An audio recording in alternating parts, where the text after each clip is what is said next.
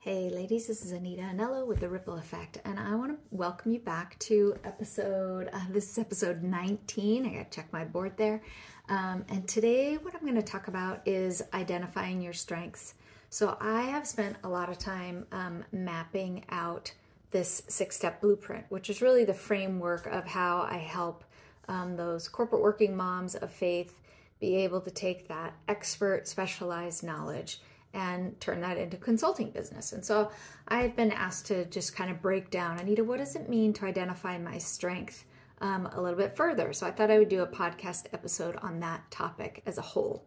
So just a way as a reminder, I have a mini course that's available and a free download of the 6-step blueprint if you want each of the steps and ways to be able to walk through those.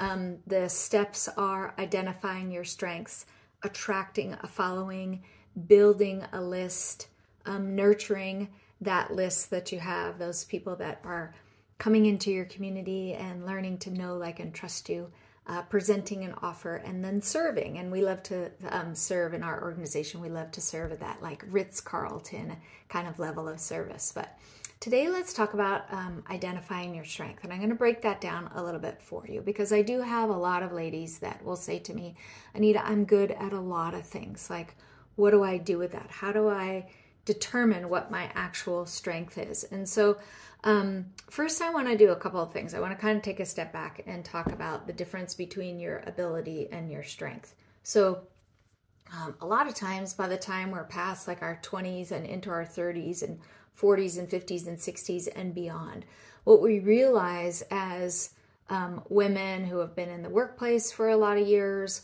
who are educated, who have all these skills and abilities and talents and all this kind of stuff. And there's a lot of confusion, I think, sometimes in the marketplace on what's the difference between my skills and abilities and my talents and my zone of genius. You hear authors refer to like the zone of genius and what's like your best capability. Like there's a lot of experts in the field that have a lot of different ways to describe that. And really, as we kind of break that down, what we want to do is think of it this way. I kind of always see things in pictures. And so let me just describe what I see in my mind when I think about this. If I see like the top of a funnel, up at the top, I have maybe, by the time I was in like let's say my 40s or something like that, like maybe even your 30s or so, you have just hundreds of different tasks that you're able to complete, right?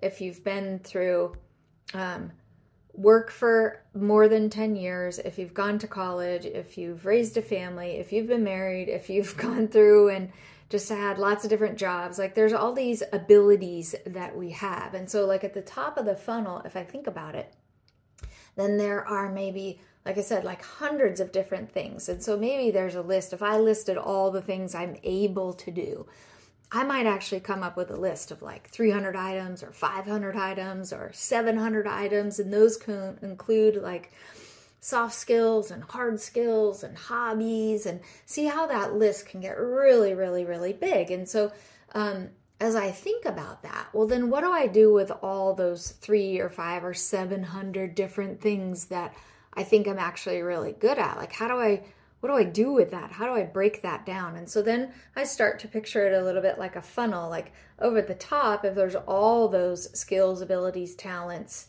up at the top there, well, what do I do with that? Like, I'm not going to go out and build a business or hone in my skill set or take my next step in my corporate career by necessarily going to a boss or to a client and saying like, I'm good at all these things. Like that's kind of like, verbally maybe throwing up on somebody, and we don't want to do that. So if I think about it, well, what do I do with that? Like I have all these skills at the top, and then what's the next step down? So then I start to kind of hone down and I start to decipher, well, what's the difference between like a ability? Like I have the ability to maybe do laundry or clean my house, but that doesn't necessarily make me an expert at that task. And so, or maybe like for instance, in my experience, I have been in the corporate space for all of my career, the bulk of my career. And I know that I'm actually really good at being able to be a project manager, and specifically in conflict situations between the two parties where they're not communicating with one another. And so I have the ability to see, like at a high level, the projects, be able to map out the goals, and then execute the steps we need to take to be able to move forward in the project. But also when there's conflict that arrives between like a client and their channel partner, and those companies aren't talking anymore and they're on the verge of lawsuits and that kind of stuff. Like I have a unique ability to actually bring those parties back together and get the project back on track. And so I have clients that come to me for that specialty, that is taking projects that are over budget, over time, parties aren't connecting with one another, aren't communicating with one another, and how do we get the projects back on track and get them live and those kinds of things. And so see what I just did is I described, like, maybe at the top of the rung, I'm a consultant and I have project management skills and I'm interested in the way that people communicate. But as I hone down, what I'm really actually good at is being able to describe to you and describe to a future client, like, this is how I take that subset of the skills, of all of those skills, and hone them down in a manner that says now I can actually communicate that to a client. And so then I went from ability to actually working in my strength. And so those abilities can be hundreds maybe of different abilities, but as I hone those down and really determine a couple of things. So this is kind of like honing in on that strength. And this is actually technically the second step. So the first step is you identify all your tasks, abilities, what you might consider strengths that you can do. And then as you hone that down, you're starting to figure out, what do you like to do? What are you really good at doing? You're starting to hone down, what do you do maybe better than any of your peers that you know? Another way to ask that question is maybe, what could you do all day long? And maybe you get paid for it. Maybe you don't get paid for it and you do it anyway. What are the kinds of conversations that you're having with your peer group outside of work? What are the kind of conversations that people are coming to you? Like, what are the problems that people are coming to you to solve that only you have the ability to solve in the way that you uniquely do that? And so see what we're doing there in step 2 of this process of identifying your strengths. So you're starting with all the tasks that you can do, the abilities or tasks that you can do at the top. And then the next rung down the ladder is like honing that down and kind of whittling that list. Let's say you have a list of like 300 different abilities that you have, tasks that you can do, and then you're whittling that down to maybe more like 20 tasks that you say, like, okay, I know that on a day-to-day basis in my job I'm really good at this, and then you're making like a little subset. So then the last step in that process is being able to figure out, like, okay, well, what do I do with that? And what do I do with it can really be applied in a couple of different ways. And I'm gonna show you 2 different paths in which you can apply this. So let's say you're in a corporate job that you actually really enjoy the company enough to stay around. You have a good, healthy work environment. You enjoy, maybe most days you enjoy the work you do. Most days you enjoy your team. Most days you enjoy your boss. Most days you recognize that you're highly compensated and you're really happy with your benefits program and all that kind of stuff. And so if that's you, then what you want to do is be able to, as you're identifying all those abilities and then honing down in on the strengths, then what you're doing is you're actually communicating that information to your upper management, to your, if you report to your VP, your C-level executives, to your board of directors, to your upper level management, you're communicating those skills in a way that's honed in and specific to you. And what I mean by that, in the corporate space, oftentimes, especially when we go through the review process, we might fill out our reviews and our KPIs and our metrics, those key performance indicators, if you're not familiar with that phrase, the KPIs. But you're taking those, oftentimes when we go through the review process in the corporate space, what we're called to do is to be able to say, like, hey, I'm really good at this. I finished these projects. I brought these revenue dollars and I added these clients, and you're used to articulating the things that you're really good at. Now, for some of us, being able to say like, hey, look at me, I did a really good job, that actually comes really easy and naturally. And for those people, like, amazing for you that you have really kind of been trained in the corporate space and saying like, hey, this is what I'm really good at, and I can articulate that in a clear and concise manner.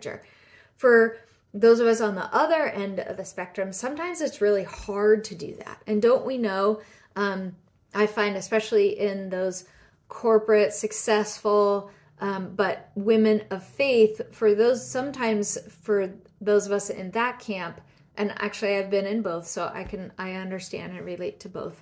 But sometimes it's hard for us to be able to say like, I feel like I'm always tooting my own horn. I feel like I'm always having to show like me, look at me, like look at all these great things. And for some people that makes them actually very uncomfortable. It's not until they go and talk to a colleague that colleague's able to actually draw that gold out. Or maybe they talk to a boss that is like a huge cheerleader for them.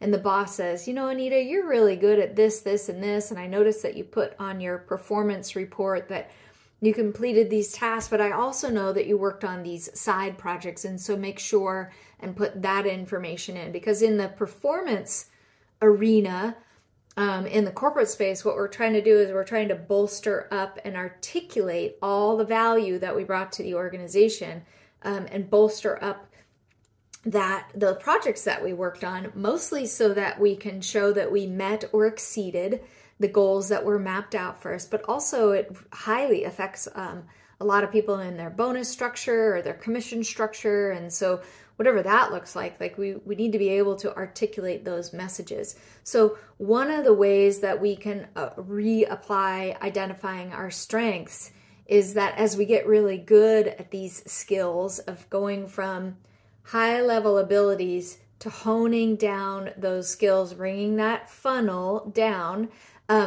to then actually saying, well, what do I do with that? It's learning ways to actually articulate verbally and in a written format and through performance of projects completed or revenue hit or customers added or whatever your KPIs are, be able to show like, hey, these were the goals at the beginning of the year. Here's how I accomplished and not just met the goals, but exceeded the goals. And then therefore I get a boost in that. So sometimes in that corporate space over here, we find that if you are involved in one of the amazing companies in the United States that teaches you how to do those kinds of things like goal setting and performance reviews and articulating your value, then you are actually in like a small percentage of the worldwide population that has learned that skill of being able to communicate those things. Not everybody knows how to do that. So like, yay, you, that's good. And keep using that. Keep finding ways to be able to, here's what I would say if you're in the corporate space, not just to bolster, find ways to be able to communicate that, not just to bolster yourself, not just to bolster like your performance review or, hey, boss, look at me, I'm amazing, I'm doing great jobs. And so then that translates to a financial impact on my household. Like those are good things. I'm not saying they're not, but really start to think of it in a way that as that more of that entrepreneurial mindset that no matter what, I'm always bringing value to my customers. So for some of you that might have just completely thrown you off. And by that, what I mean is to be an entrepreneur is actually a mindset. It's not necessarily how you get paid. And so I can be a W-2 employee and actually have a mindset of an entrepreneur. And that means that I'm always going to deliver a high level of value wherever I go. My customer, so to speak, can be my C-level executives. It can be my team. It can be the people that I work with inside my organization, as well as those customers that I serve outside of my organization. And so just consider that there's really some gold nuggets in there for you to be able to take away in terms of like that entrepreneurial mindset. Okay, so then on the other path, the alternate path, now notice I'm not saying the better path, I'm saying the alternate path. So If you make money as a W-2, that's excellent. Keep doing that. That's where your sweet spot is. That's amazing. There's such a need for women in tech space or whatever industry you're in to be able to do that. Like, we need, as a civilization, we need people who are in that space. Another way to do that is in the entrepreneur, like the traditional sense of an entrepreneur as a business owner. And so maybe you want to take this process of identifying your strength and you want to be able to build a consulting practice around that. And so now I want to speak to those ladies who have that skill set, been successful, but they want to take that strength that they have in identifying their specialized knowledge and they want to reapply it in a different way. And that's what I've enjoyed doing, and that's what I help other ladies do. And so I really want to speak into that. So if we're in that space, we maybe had experience in the corporate space, we were successful in that, but we just got kind of, I don't know, maybe you were part of a layoff, and I'm so sorry if that's the case. That is difficult to be able to navigate. But maybe you decided to pull out of the corporate space because you just felt crushed by the weight of the long hours and the bureaucracy, or just, I don't know, maybe you just kind of outgrew the corporate space and you felt like you needed more time freedom or more money freedom. And so you decided to go more of the business owner route. And in that, what we find is that we're going to go through the same process of going from abilities up at the top to honing in on that strength. And then the communication actually works out a little bit differently in that we're constantly thinking about, okay, the new clients that I'm taking in, how do I hone those skills and then deliver that with a high level of value? How do I communicate that? If you ever follow like Ray Edwards, he's always talking about the fact that everything that we communicate, both in the written and the verbal sense, it's all copy. And so one thing that we want to do in communicating that value, those strengths, that specialized knowledge in the entrepreneur space as business owners, is be able to clearly and succinctly say, like, okay, my future clients maybe have this pain. I'll use my example. My future clients have a situation where they're implementing a software project, a high level, enterprise level software solution, and they have run into a problem. They no longer are communicating with their channel partner, and there is a big disconnect. So I came from a space of one of the world's leading ERP solutions, and oftentimes we would find that the customers and the channel partners, they were like diametrically opposed, and oftentimes they would get into, the communication would break down so far and the projects would be so far off base in time and in money and in expectations and deliverables that those parties would stop communicating and they would get into a situation where they were on the verge of a lawsuit. And so my job was to be able to come in and see how, listen for what I'm doing here. It's honing down that specialized skill. So the pain would be, in that case, in communicating with those potential clients. Maybe you have an enterprise level project that is off, running out over time and over budget. Maybe you don't get along with your channel partner any longer, and the communication is broken down so far. It's not that you just don't care for the people on the team anymore. It's that you actually can't communicate them with any longer. The friction is so high that everybody's just threatening lawsuit. So those would be some extremities. Those would be some ways that I would communicate with prospects on the client side to be able to say, hey, these are some of the pain points that you might be hitting. And then I would come in and share what I'm good at to be able to solve those problems for them. So what if I take that same example and I flip it to the other side? What if it's a channel partner where the communication has broken down so much so with the client? Maybe the client, maybe they had a change in leadership. Maybe the client had, they just weren't able to keep pace with the delivery of defining their business processes. Maybe they had a situation where, oh gosh, I don't know. There's been thousands of these kinds of projects that I've worked on, and there's all sorts of different reasons as to why the communication breaks down between a channel partner and the end client. There's just hundreds of reasons as to why that can happen. Maybe on the channel side, the sales team represented that the software does something that then the consultants get in and they try to deliver that, and they're saying like, oops, we didn't know that. We are new to the channel. We didn't figure that out.